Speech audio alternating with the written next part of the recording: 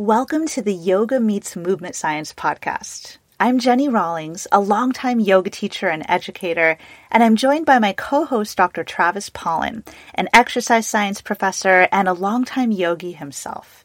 Together, we take a science-based look at many of the common questions, myths, and controversies that arise in the realms of yoga, movement, and fitness. Join us on this crash course where the worlds of yoga and movement science collide.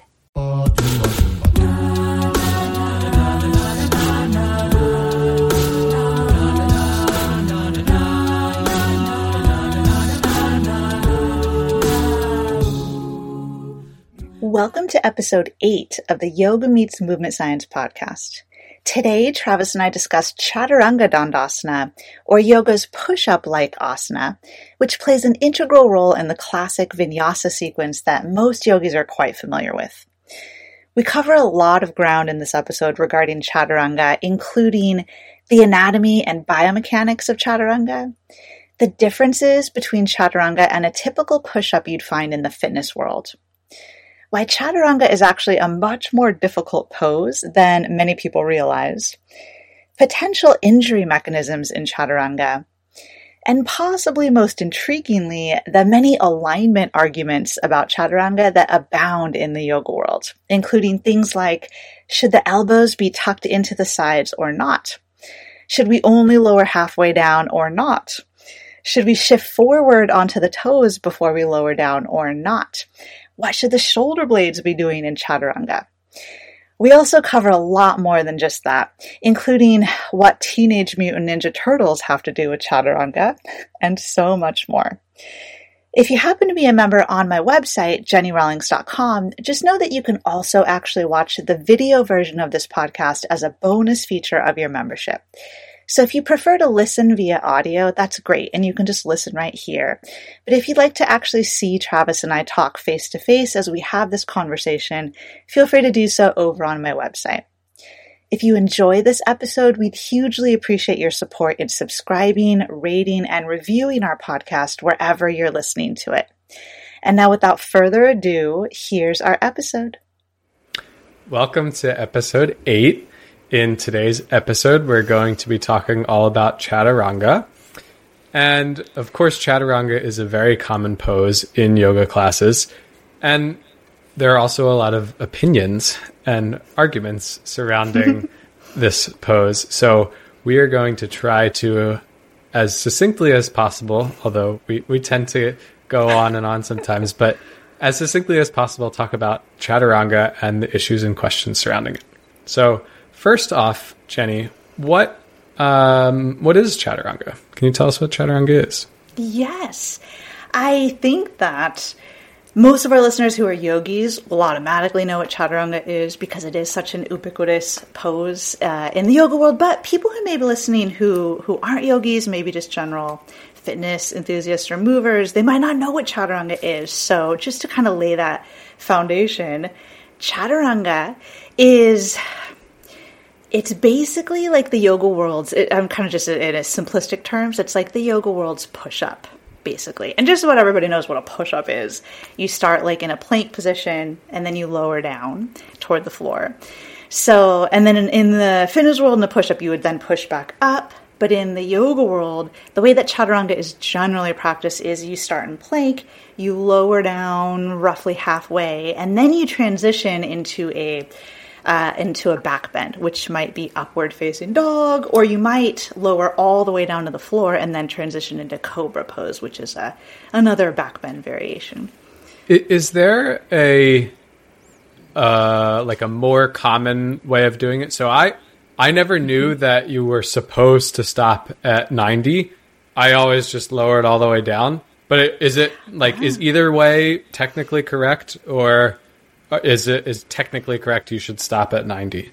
That is a good question. Well, technically, if you look at like the photos of Chaturanga in, say, a yoga book, they will show it just halfway down and they'll call that Chaturanga at that like 90-degree elbow angle. So like that, I mean, in yoga, we often just take a shot of like the asana, like one moment, and say that's the pose. But of course, there's movement involved too. So I mean, Chaturanga is also a transition. It's also like that whole transition from plank then through chaturanga into the back bend. So it just kind of depends. If you're transitioning into cobra pose, that's a pose where your belly is down on the ground. So if you're going to take that back bend, then people do tend to lower all the way to the ground, which is totally like normal and correct. But if you're transitioning into upward facing dog, your belly and your hips, they never touch the ground in up dog. So in that case, generally what's like classically done is you just lower about halfway down. You never touch the floor with like your belly, and you just straighten your arms and lift your chest right into up dog. And technically up dog is the pose in the vinyasa, right? Well, or it can be either. It can be either. They're at least in my interpretation and my understanding, I would say you're right that chaturanga and up dog is the most classic. It's like the one we tend to see, and it's what people mostly refer to when they're talking about, quote, the vinyasa. I didn't mention earlier that chaturanga is like an integral part of this kind of three-step sequence called the vinyasa that is practiced in many forms of yoga very often, like frequently all throughout the practice. So, yeah, wait, what was your question again? I kind of got off. I got distracted. Yeah, so just whether the up dog or cobra if up dog was the correct vinyasa or something. And I would say no. Lowering all the way to your belly and then just lifting the chest into cobra is equally a vinyasa. It's just kind of two different variations. But the up dog variation is probably just the one that people tend to think of more. I think some people think of it as stronger too. I think some people would call just go to halfway down and then lift your chest into up dog. They might think of that as like the more, quote, advanced vinyasa variation. Interesting. Although it's not necessarily, but... they're kind of harder in different ways, right? Because lowering halfway down and stopping, like you have to have the strength to stop at that 90-degree position, which is kind of the hardest part of that pose, I would say, versus like, oh, okay, I can just lower all the way down. I don't need to have the strength to control that mid position. But if you lower down slowly all the way through that full range, like from plank all the way down, and depending on your strength level, for someone who's super strong, that might not be that challenging, but for many people, lowering all the way down to the floor with control would be hard, I think. So yeah, it kind of depends, right? So we've described chaturanga, and it's the yoga world's push-up, but how is it different? It's clearly very similar to the push-up, but how is it different? Yeah, so I would say there are a few things, but one of the main things is in a fitness setting when people do push-ups, they lower down and then they lift straight back up. So it's like they start in a plank position, they hold their whole body in plank, and then they just bend at the elbows and lower down, then they lift back up to plank. So basically in muscle contraction terms, that would be you do the lower down and the lift back up. So you do the eccentric phase, which is that lower, and then the concentric phase, which is the lift back up. So that's like the fitness world's the push-up. But in the yoga world, generally we're only doing the lower down, from plank lowering down into chaturanga. And then if we were to hold it for a while, as you mentioned, then we'd be holding it there. That would be isometric. But in reality, the way most people do chaturanga, we don't tend to hold there. I mean, occasionally a teacher might cue that and make the whole class hold, and it would be really hard. But generally, people just dip into chaturanga and they flow right on through. They don't usually tend to hold.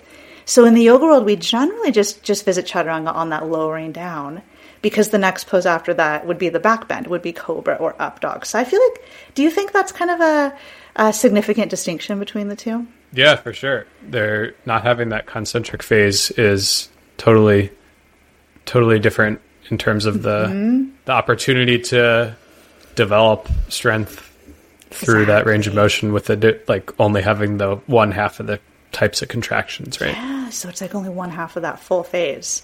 But then we do it really frequently. Well, I guess in a gym setting, you might do like 10 push-ups in a row and do that 3 times. So that's also frequent in a but you could do 30 vinyasas over the course of a hour-long practice, right?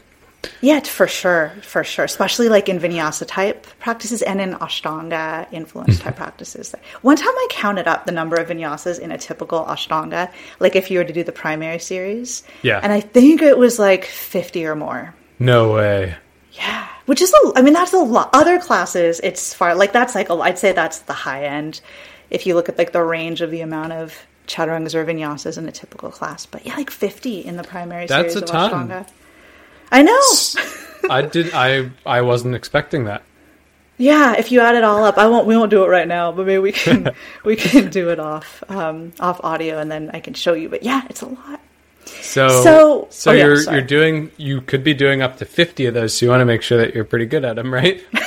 Yeah, exactly. And maybe, getting the benefits out of them that we might want to be. Yeah, and if you're not so good at them and still have to do 50 of them, I don't even know. I don't even know too. And that's kind of, I think, part of what we're gonna address today with like some of these questions and issues surrounding chaturanga. So either way, whether you're doing the concentric phase in a fitness setting where you're doing the push-up or you're doing just the eccentric and the chaturanga, you're still working the muscles of your upper body, specifically your pectoral muscles. That's like the chest muscles. Yep, your deltoids, your shoulders, and your triceps, your elbow extensors, right? Yeah, the back of the upper arms, yeah. Yeah, those are like the main muscles targeted, right? And then, and you're lowering down, so it's kind of like, it's like you're working shoulder flexion, even though like you're lowering into extension, but you're resisting extension, so you're working your shoulder flexors. Well, in the yoga version, you're working shoulder flexors. In potentially a more fitness context where the elbows are not all the way in, it's more horizontal adduction concentrically. Oh, because so actually, I'm glad you brought that up because you asked what some of the differences were between. So this is another important difference, right? Will you tell us about this difference? Yeah, sure. So and I didn't know this. I mean, maybe I sort of knew this when I was first doing yoga, but I didn't know it was like such a thing. So in chaturanga, your elbows are in; they are tucked by your sides, touching your rib cage or really close to that. Yeah. So. You're in full shoulder adduction. Right. Elbows hugged in. Yeah. And so I kind of, I guess, saw people do it like that, but I never knew like, this is exactly how you have to do it, because in a fitness setting, you can have your elbows out if you want. So like a classic push-up would either be elbows maybe all the way flared, like maybe not into full 90 degrees of 90 degrees. Abduction, but maybe not that far from it. And you could be anywhere between there. So maybe so that would be like a T shape if you were looking from above. Maybe like the compromise between the two shapes we're describing would be more of an arrow with your elbows in at a 45 degree angle, or your humerus, your upper arm relative to your torso. And then we would say maybe we would call it a close grip push-up or a tricep push-up. Right. Would be the way that we do it in yoga, but a push-up by itself doesn't necessarily mean elbow, or it likely doesn't mean that elbows are in. You would have to qualify, you're doing a tricep push-up or a close grip push-up for it to mean what we think of as chaturanga. Exactly. And the difference is the muscular recruitment, where when your elbows are tucked, it shifts more of the stimulus to the triceps. And if the elbows are flared a little bit, then you're getting more work through the chest muscles. Right. So it's like, because you're getting a greater stretch through the front of the chest, whereas when you keep the elbows in tight, the pecs just aren't in a really good position to perform that movement at the shoulder, and so it shifts the emphasis to the triceps. So would you say the delts and the shoulders? Right. So elbows in, triceps and shoulders. Yep. And then elbows out. Still shoulders and triceps, but much more pecs. Yeah, that's what I was going to ask you is like, even though there's kind of this whole spectrum, like elbows could go all the way out, they could be part way out, or they could be all the way in. In all of those variations, all three of those general muscles we talked about, they're all working, but it's just like different proportions in each of those variations.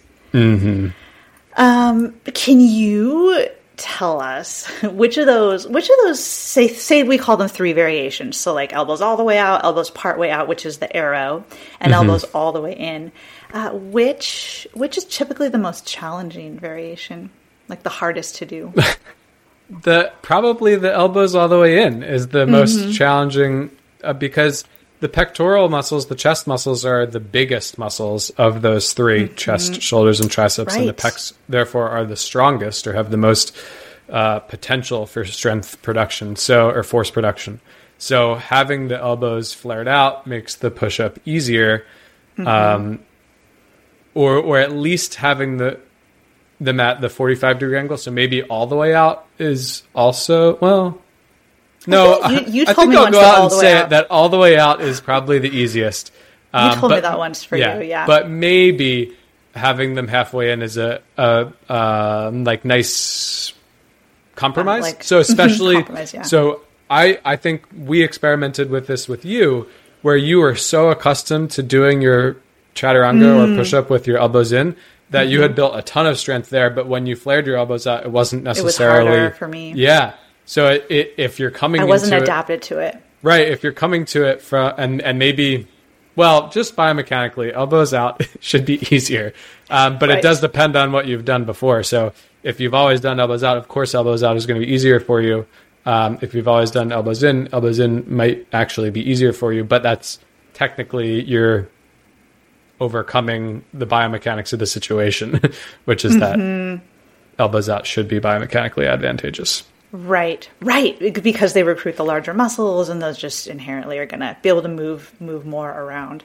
Yeah, so like if you, in say a personal training context, had a client and you were teaching them push-ups for like the first time, kind of keeping in mind that in yoga classes, a lot of people come to yoga and this is the first time they've done a lot of this upper body weight bearing and working too. So just kind of similar that way. But if you were teaching a personal training client push-ups for the first time, maybe, I know there are a lot of regressions and we might get to those a little bit later, but let's just talk about just elbow position as far as close in or out. Like, how would you teach them when they're new? I would teach them halfway in between that compromise between. You would teach them the arrow. The arrow. Right. I think you get the best of both worlds that way, because I'm not going to say that elbows fully flared out, shoulders in that T is dangerous, but it tends to be, if the push-up is going to cause a problem, that would be the position where it does. Like, front of the shoulder hurts with the elbow all the way flared out. Well, try it with the elbow in at 90, in at 45 in the arrow shape, and sometimes that can alleviate that. So it's, if you want to play it super safe with the beginner, then all right, let's take that halfway in between. Right. But you probably wouldn't teach a new person a push-up with their elbows in, because that's hard. That's like a progression, right? Right. And I want to put them in the position they're going to be strongest in, so they experience success with it. Exactly. And so making the movement harder by saying, "Oh, you have to keep your elbows all the way in," that is silly to me. But I know that is. That's the norm in yoga. Yeah. That's how all yoga students are. I mean, I'm like painting with a broad brushstroke, but in general, students come to a yoga class and that's how they're taught to do chaturanga, is with the elbows in.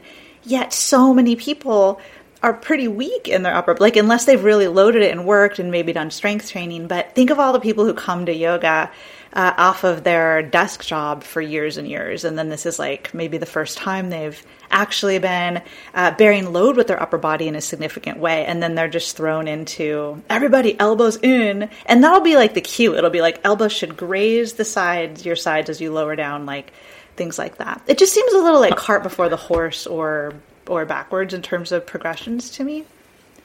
I agree. Yeah. I think we should throw it out. Yeah, and every time. So why is that?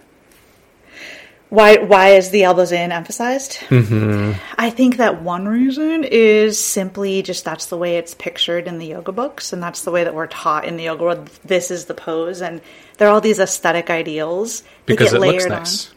Yeah, I guess it does look nice. I guess just elbows in. Yeah, it's a little more like it's, I guess, more straight lines or something.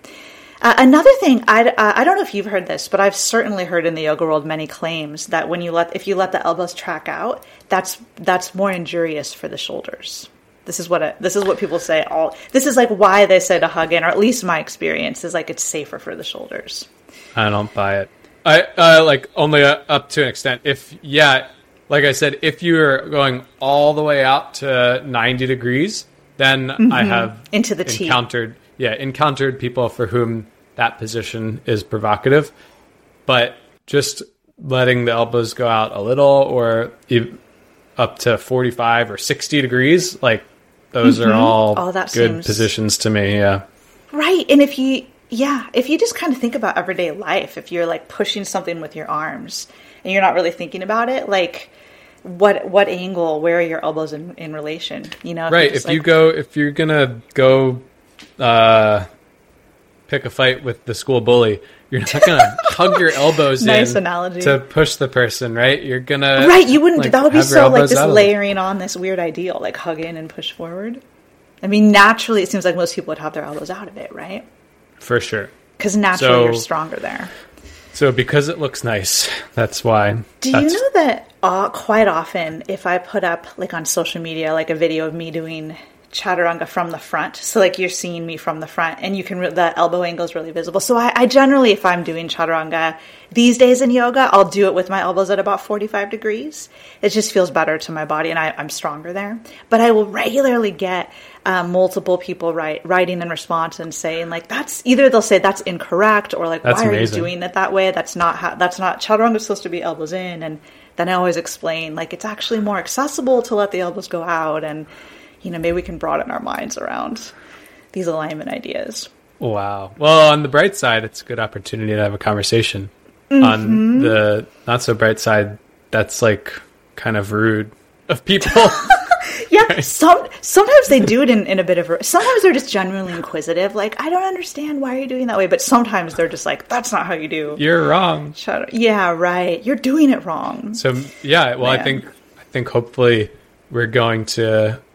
I just watched The Matrix, the fourth one. So they say free your mind of this notion of right and wrong, right? Yes. Oh, I love that. I feel like it's a theme underwriting a lot of what we talk about, right? Yeah, exactly. And stop sliding into Jenny's DMs and telling her that that her push-ups are wrong. Just a quick moment to interject and to thank you for listening to this episode of the Yoga Meets Movement Science podcast. We've been bringing a lot of focus to chaturanga in this episode because chaturanga is one of the most common poses we find in yoga classes, especially vinyasa flow styles of yoga. And believe it or not, to do a truly skillful and controlled chaturanga just once, let alone up to 50 times in a yoga practice, is a very tall order for many yogis. A big reason for this is simply a lack of strength, upper body and core strength. And it can be really tough to build that strength in a smart and progressive way within a yoga practice itself, which is one reason that Travis and I are such big advocates of strength training for yogis. You can build strength to support your chaturanga and the whole rest of your yoga practice and also your whole life in general with us in our Strength for Yoga remote group training program. It's a monthly strength program that also comes with unlimited access to my full yoga class library. Use code PODCAST30 for 30% off your first month in our program. You can learn more and sign up on my website, jennyrawlings.com, and the link is in the show notes. And now, back to our episode.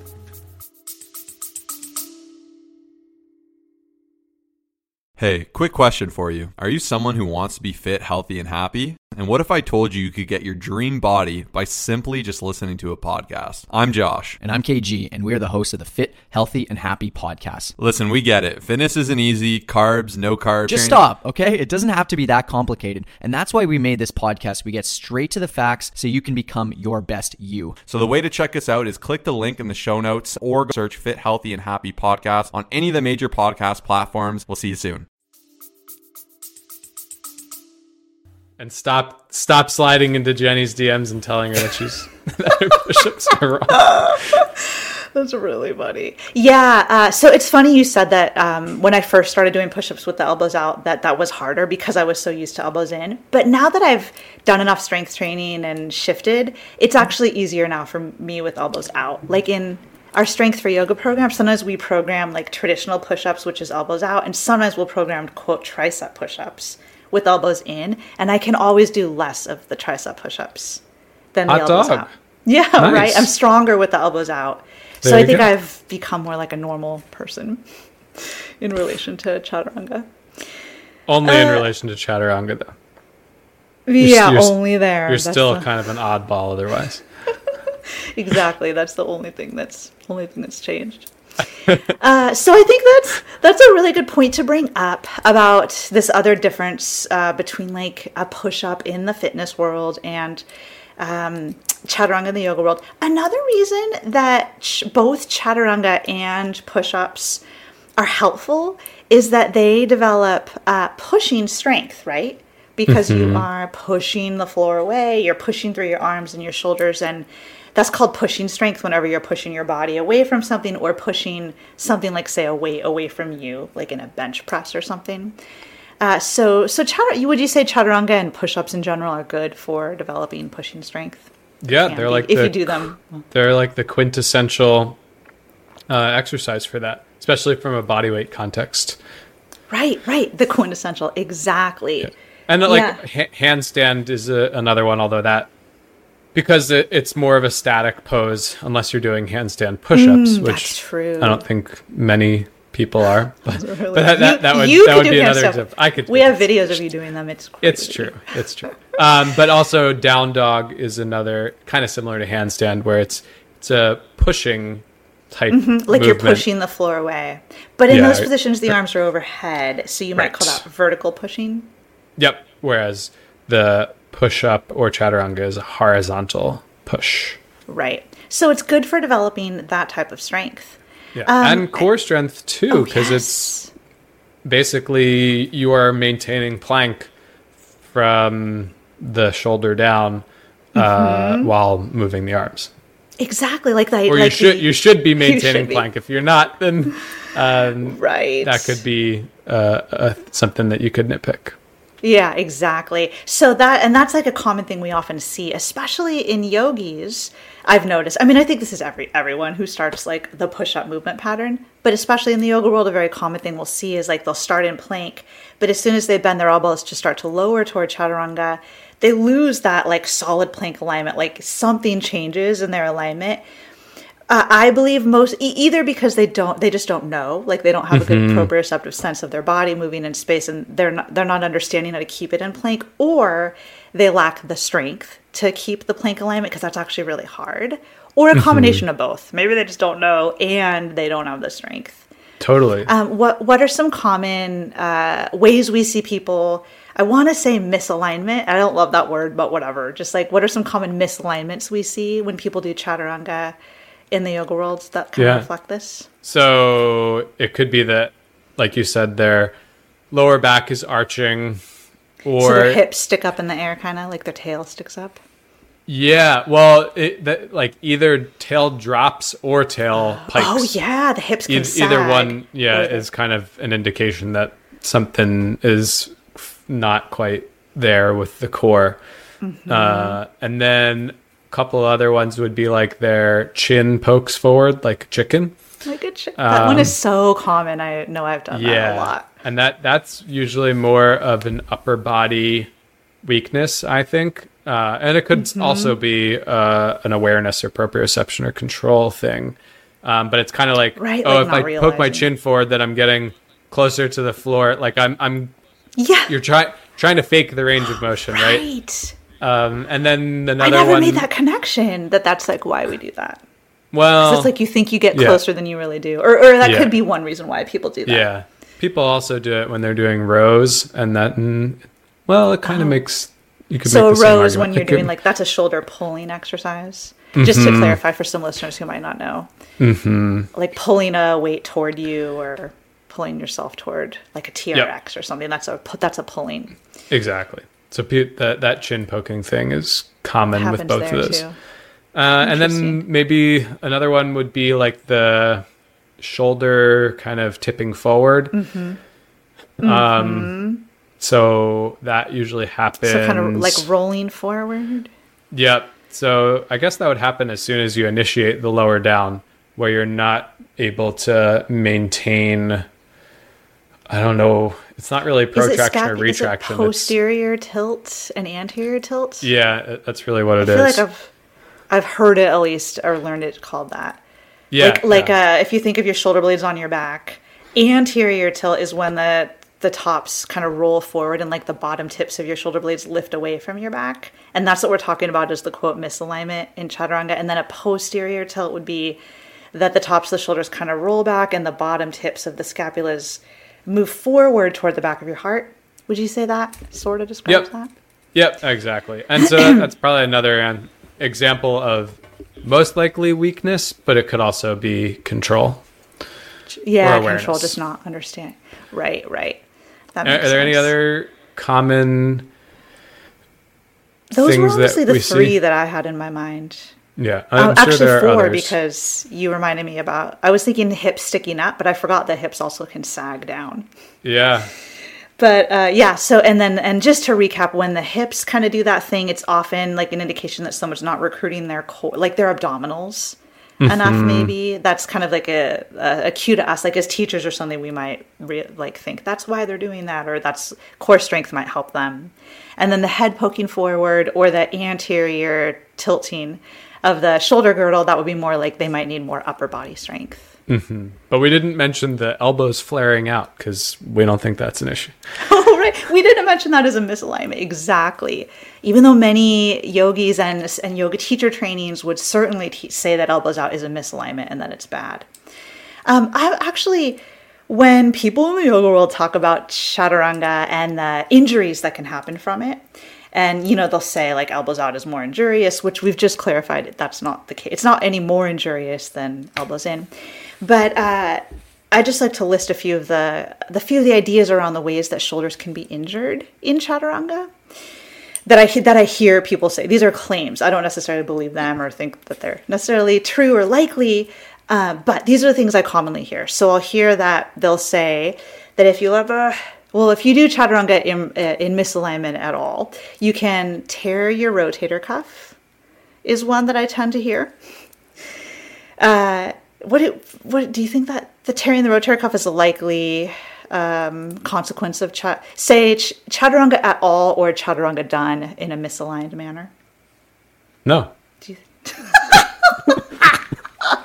I've never heard that before. I think I that's love crazy. your answer. No.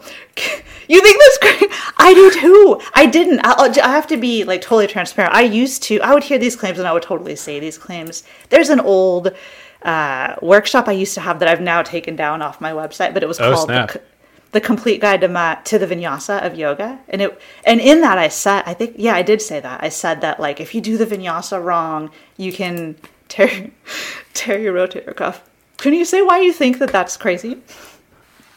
We're like, how is that going to happen? It's just what is the mechanism by which lowering yourself to the ground just with your body weight through a small range of motion is going to make your shoulder explode? Yeah. Yeah. And the rotator cuff, I think part of it might be people don't realize, because I think this is what I was doing in the past, but we didn't realize that we didn't actually understand what the rotator cuff was and where it's located in the shoulder complex. And I mean, the rotator cuff is like this group of four muscles that runs from the shoulder blade to the head of the humerus. And it's just, it doesn't cross areas that are really loaded with significant force as you lower down, Maybe with the exception of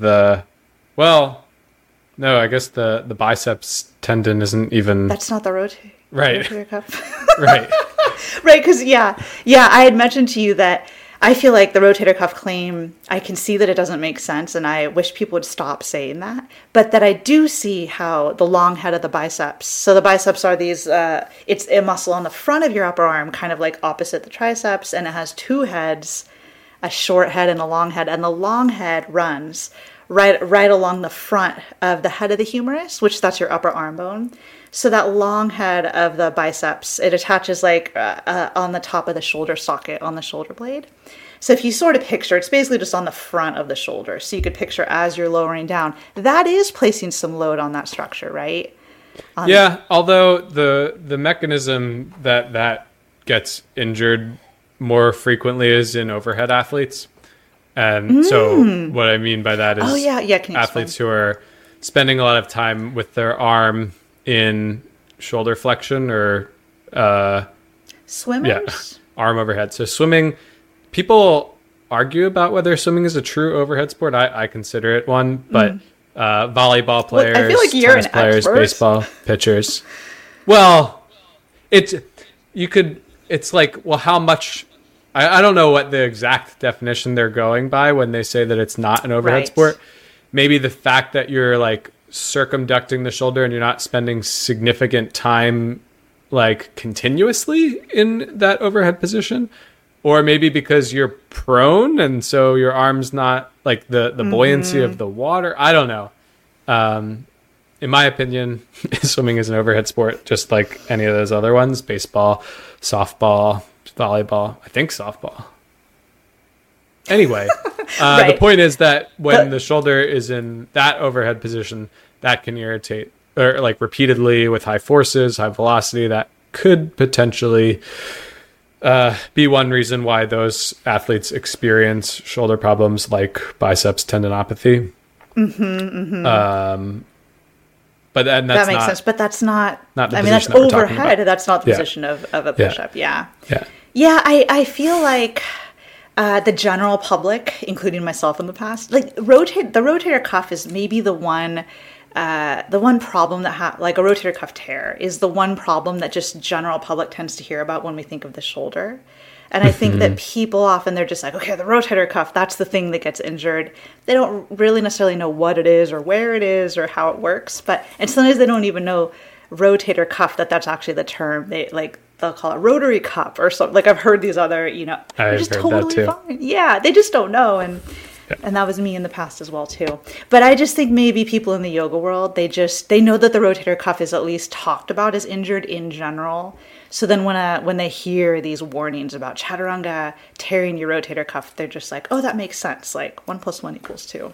And then they repeat it or they believe it. And that's not great either. We don't want to believe these unlikely claims about our body because we know that things like pain have psychosocial influences.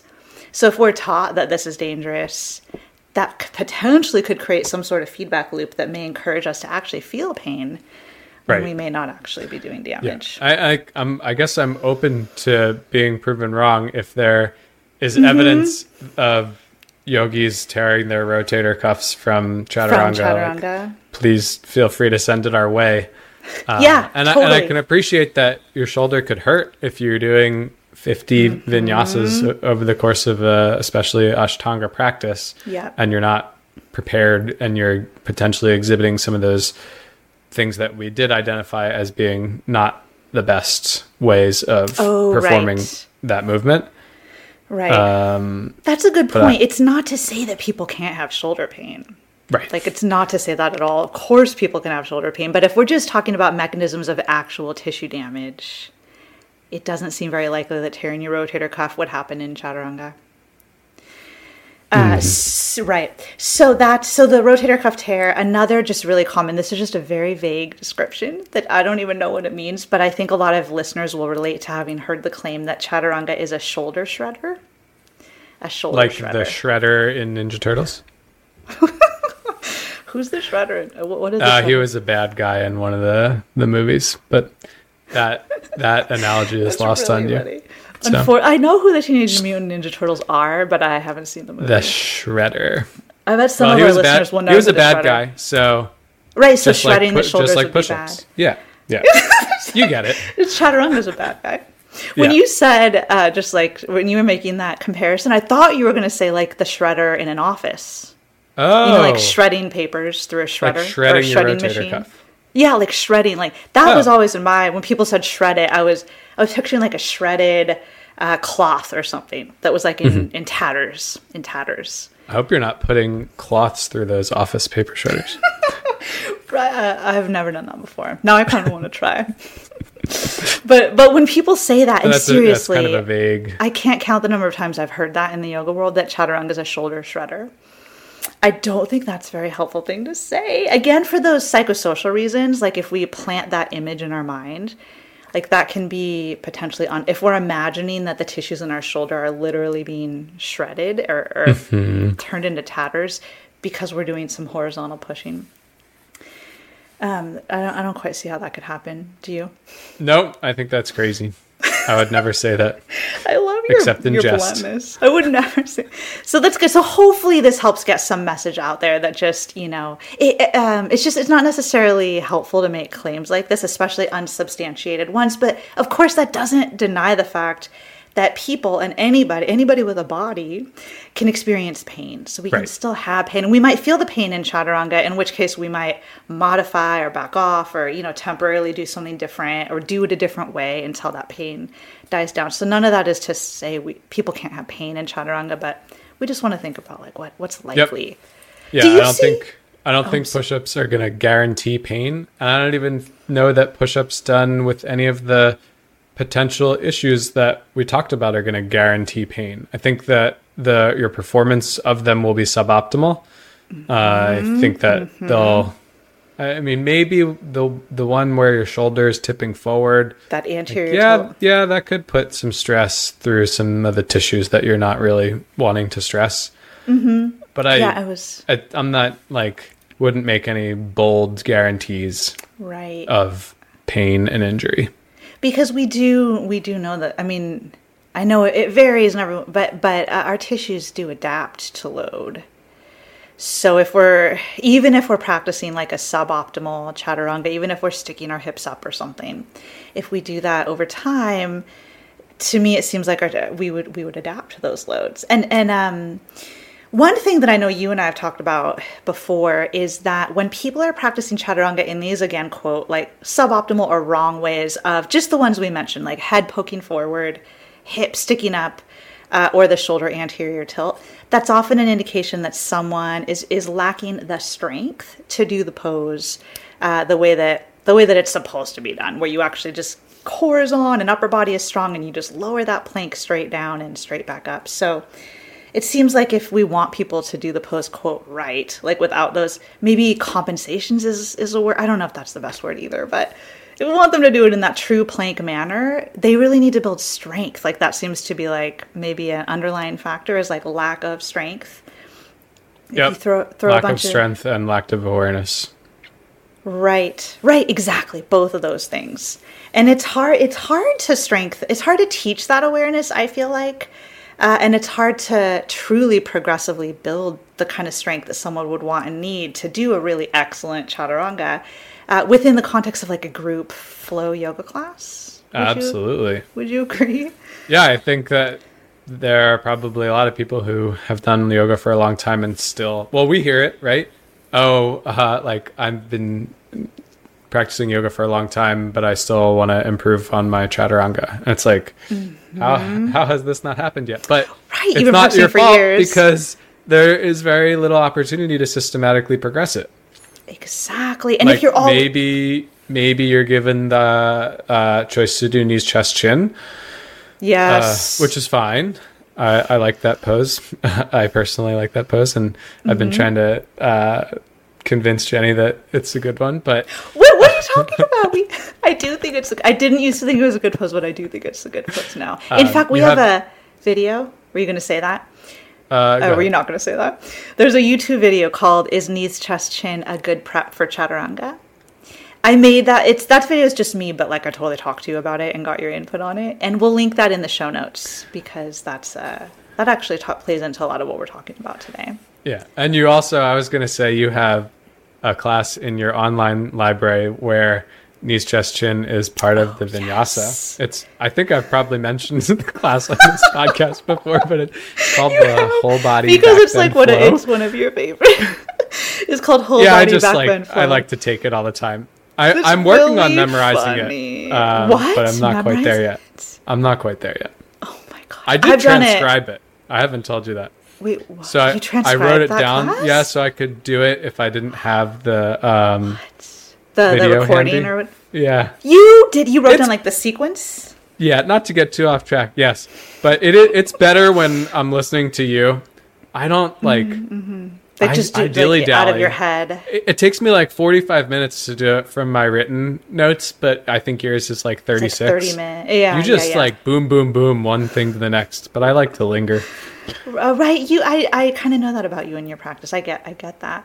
But I'm honored that you like that practice so much. Whole body back bend flow. And what's relevant about that for this conversation is that I did knees, chest, chin. Maybe we should just take a quick step back. Knees, chest, chin for listeners who don't know, because they might not know. That's a pretty common pose in yoga where you basically start in a knees down plank pose. It's like a kneeling plank, and then you take your chest and your chin to the floor, to touch the floor. So your knees, your chest, and your chin are touching the floor. And in order to do that, you have to arch your spine, and it's like spinal extension. It's a back bend, and then you're arching your neck as well, if you could kind of picture that. So that's knees, chest, chin. And then generally, people move into cobra pose, which I mentioned earlier. That's that belly down back bend. Generally, people move into cobra after knees, chest, chin. And that's a very classic pose in the yoga world, and it's also very common in the yoga world that yoga teachers will say knees, chest, chin is the what do we say, like the alternative Precursor, to chaturanga. If you're not strong enough to do chaturanga, you do knees, chest, chin. That's like super common in the yoga world. So it's like do knees, chest, chin, that'll make you strong in order to do chaturanga. But do you think that that's very likely? Well, it's a good substitution in the moment, I think, and you can do it under control and build some strength there.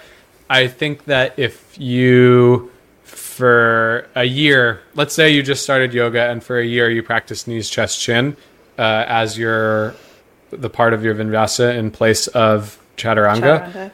I don't know that if you said, okay, today I've been practicing knees, chest, chin for a year, now I'm going to do my chaturanga like the full length in the plank. Right. Mm-hmm. I don't know that just magically you're going to get there. I think they're still kind of far away. Yeah. Well, I think what we talked about before was that because knees, chest, chin is this innate back bend, you're in all this spinal extension. Therefore, you're not really strengthening your core in the way that it needs to be strong for plank and chaturanga. Right. So you might be able to, especially if you did a ton of knees, chest, chin, you might be able to develop some upper body strength or at least endurance.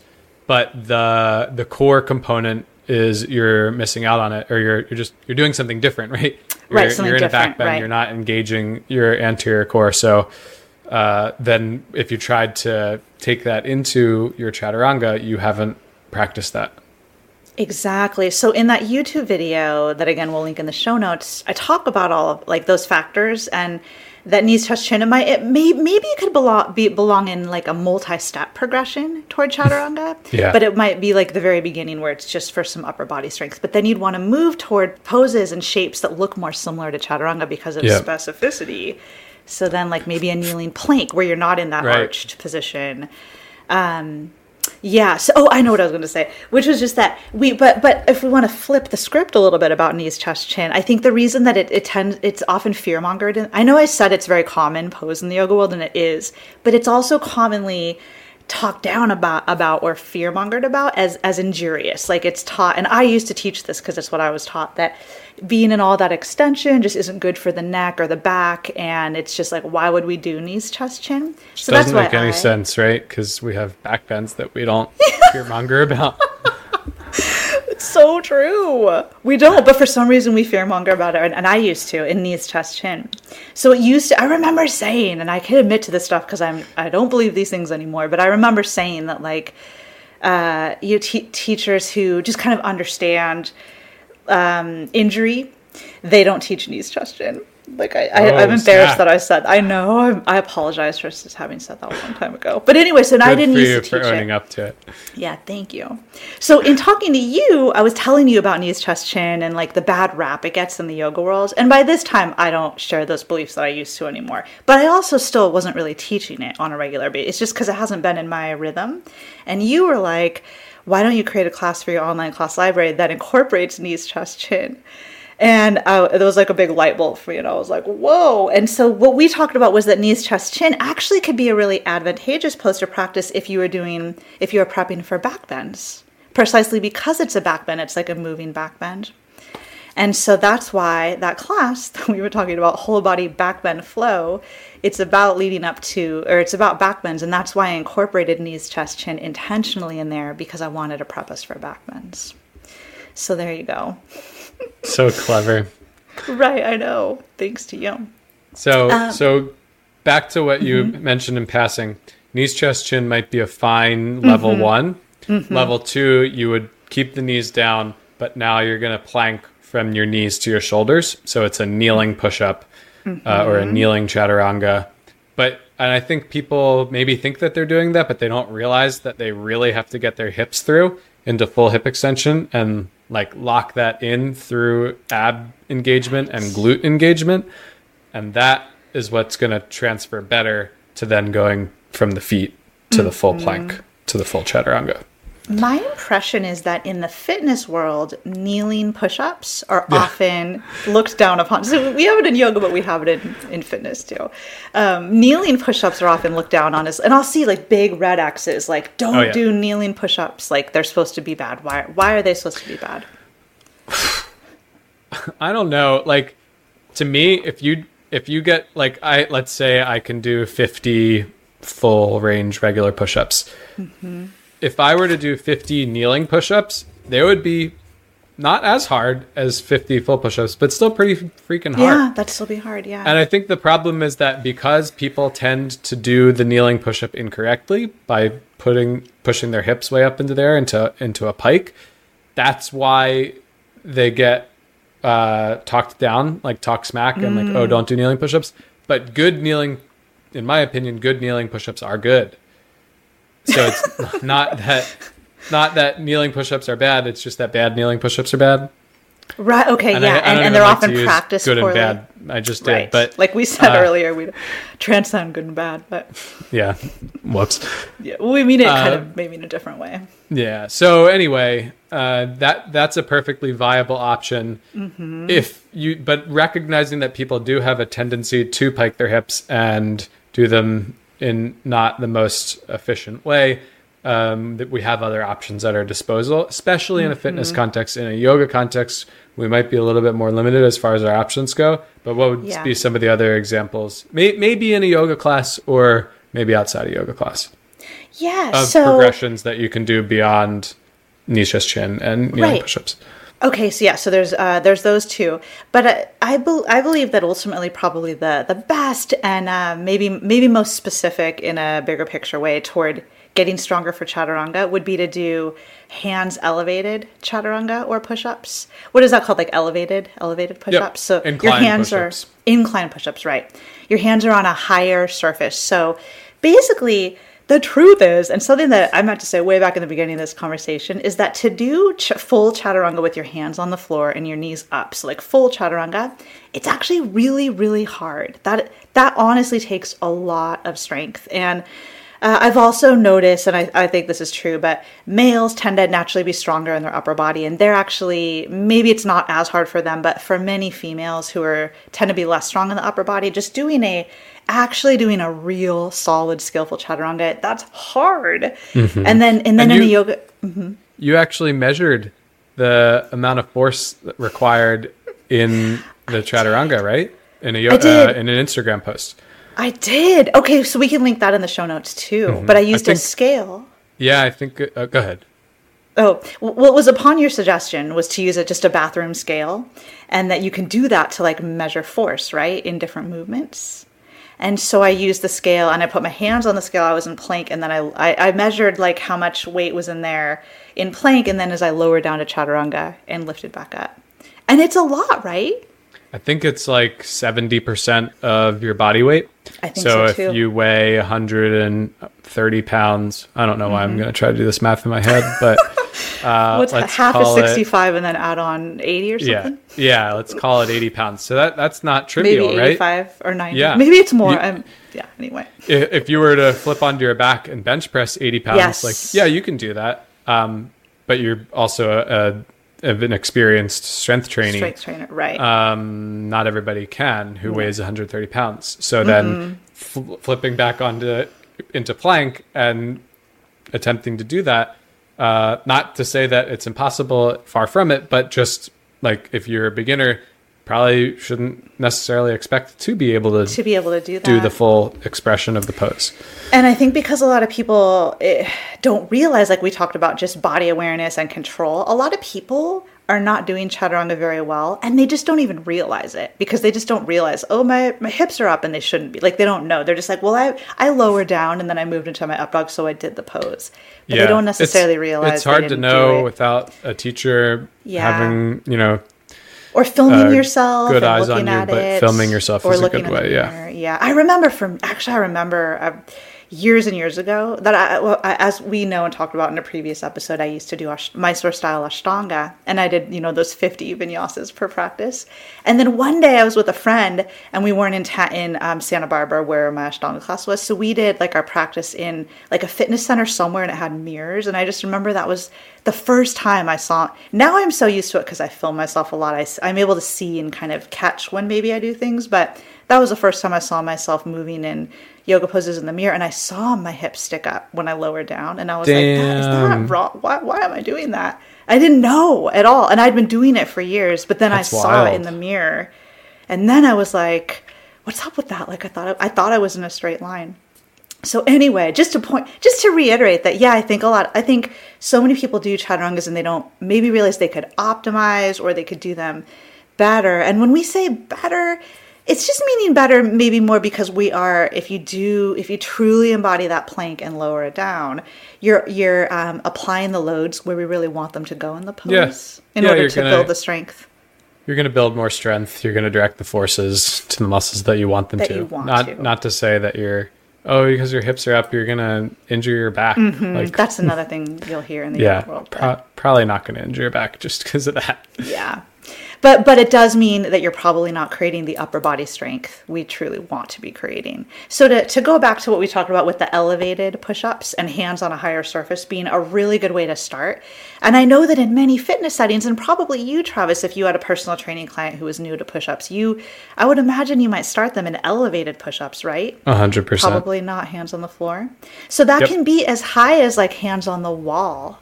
Mm-hmm. And although that might sound pretty high, like if you've never tried that before, I would suggest just go do plank at the wall, like in arms straight, and then do 10 full range push-ups at the wall, and you'll probably really feel that in your upper body.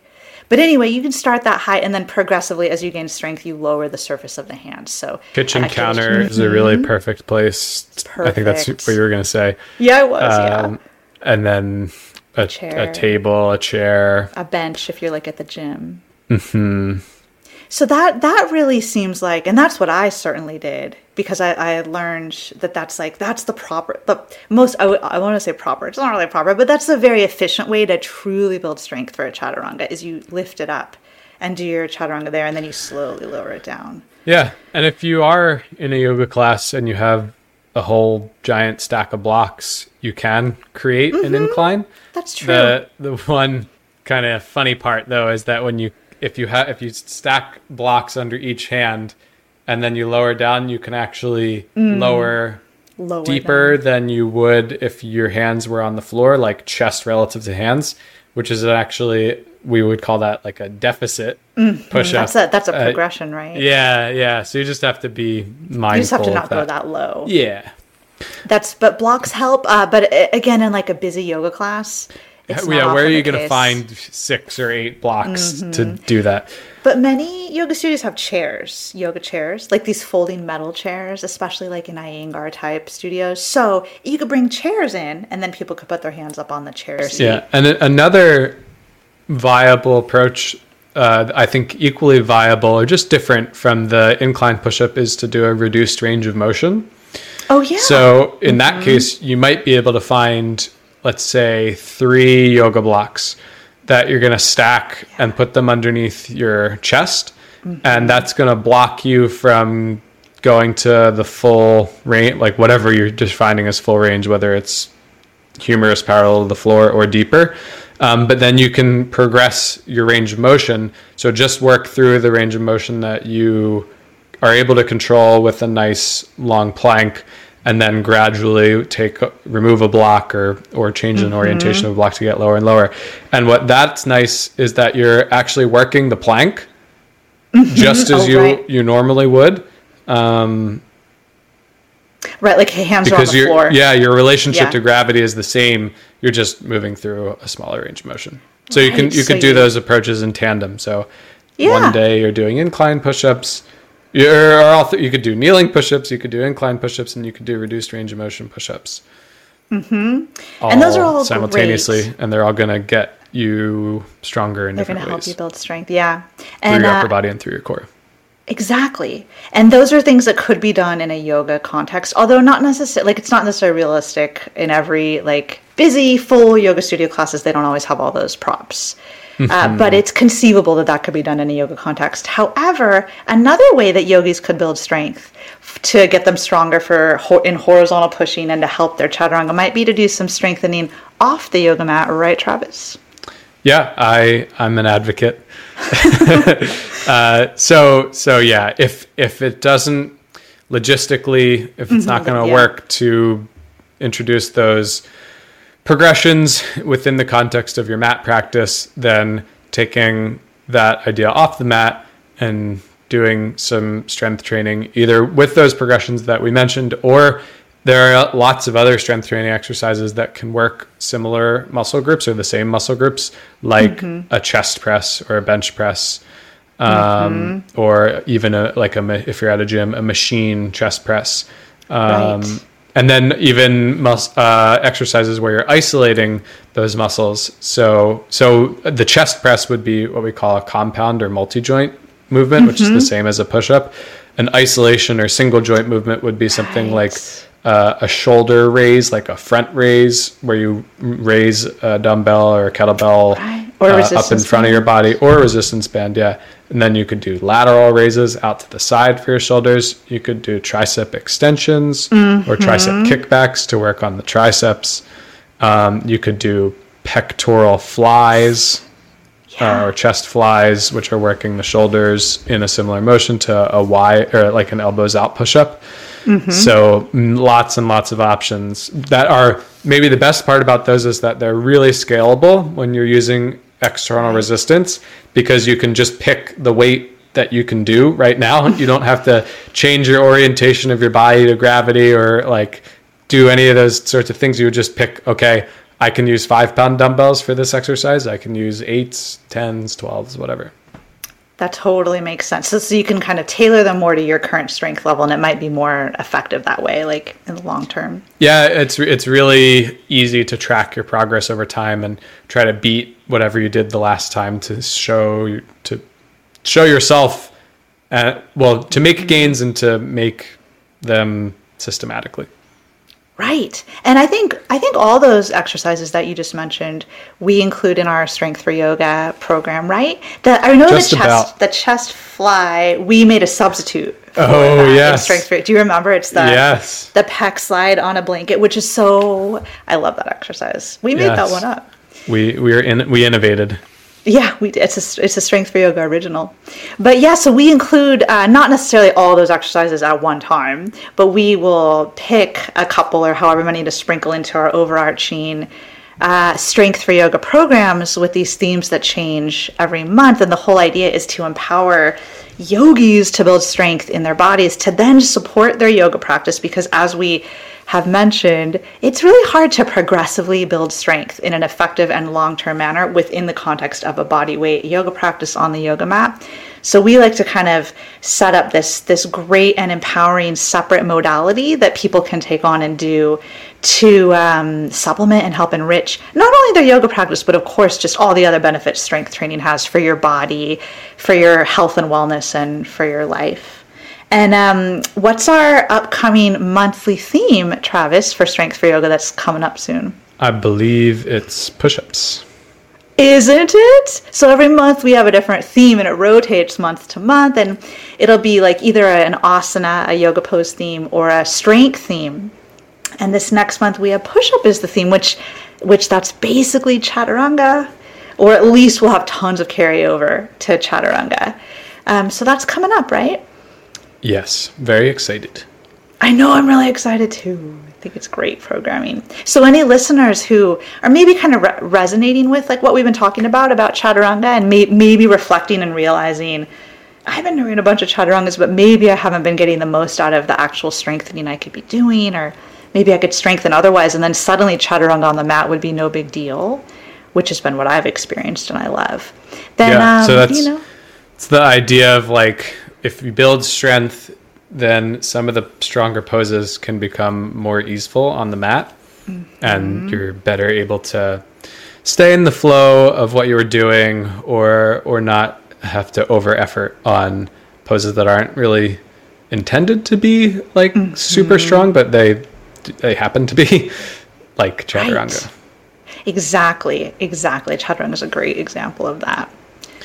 Can we rapid fire 3 more alignment things that I think would be worthwhile to cover? Yeah, I know we don't, and I do. Yeah, I know we want to sign off, but okay, let's make it really rapid. Okay, so we meant to cover some of these extra alignment arguments, right? One of them is just the idea that you should stop at 90 versus going all the way down, and we danced around that. But I think but we haven't talked about it head on. Yeah, I think that some people would say, not like 90 degrees is where you're supposed to stop. Meaning 90 degrees at the elbow, or just halfway down lower, right? Like not going all the way down. And they might say that it's injurious to go deeper, and it's just they for sure say that. Just not as long as you have the strength to control that deeper range of motion. Right, exactly. So yeah, we're just rapid firing, so I guess we won't talk a lot about it. But yeah, like the 90 degree, that's an aesthetic ideal that's just being like applied to the body. But biomechanically, there's nothing special about the 90 degree angle. Yeah. And someone can do I guess we could have a whole podcast on that. I know, maybe we should. There are people out there. Anyway, next up. Number 2 of 3 is shifting forward onto the toes. So that, they say, as you're like from your plank, shift forward onto your toes and then lower down. Yeah. What do you think? It's probably, I think it's not necessary. It's taught often in the yoga world that in order to lower to chaturanga, first you shift forward. But actually doing so makes the pose harder for the upper body. I think that's crazy. Yeah, I don't think it's injurious, but it's like if you really want to it's fine. Right. But it's hard. I love how many times you've said you think something's crazy in this conversation. Why would you do that? I don't even know. Because you know why? I think it's because of the 90 degree angle thing. If you shift forward, you're more likely to get the 90 degree at the elbow. And the wrist. Straight down. Yeah, and the wrist. Exactly. Both of those. So it's aesthetic. We want to talk more about this, but we don't have time. But shifting forward is not necessary. And it might be better for a lot of people's strength levels to not shift forward, right? Yeah. There's a YouTube video that I made exactly on this. That again, I made in consultation with you. So we'll link that in the show notes. I think it's called Should We Shift Forward Onto the Toes in Chaturanga? So we'll put that in the show notes. Was there a third one? And last but not least, protraction and retraction of the should blades. Yeah. So what do they say? My gosh, I've heard it both ways. Okay. I've heard it taught that in Chaturanga we should retract, but really actively, like really squeeze the shoulder blades. Then I've heard in Chaturanga we should protract the whole time, and you'll start in plank and you'll protract, like puff protract means to broaden the shoulder blades, and then you don't let them retract as you lower down. I know, right? Isn't that confusing? So I hear strong opinions about both. What do you think about shoulder blades? I think that you should let the shoulder blades do what they naturally do, which is to retract on the way down, and you don't have to think about it. It'll just happen in most cases. And maybe if it's not, then you can think about it. I've never seen a situation where they don't retract.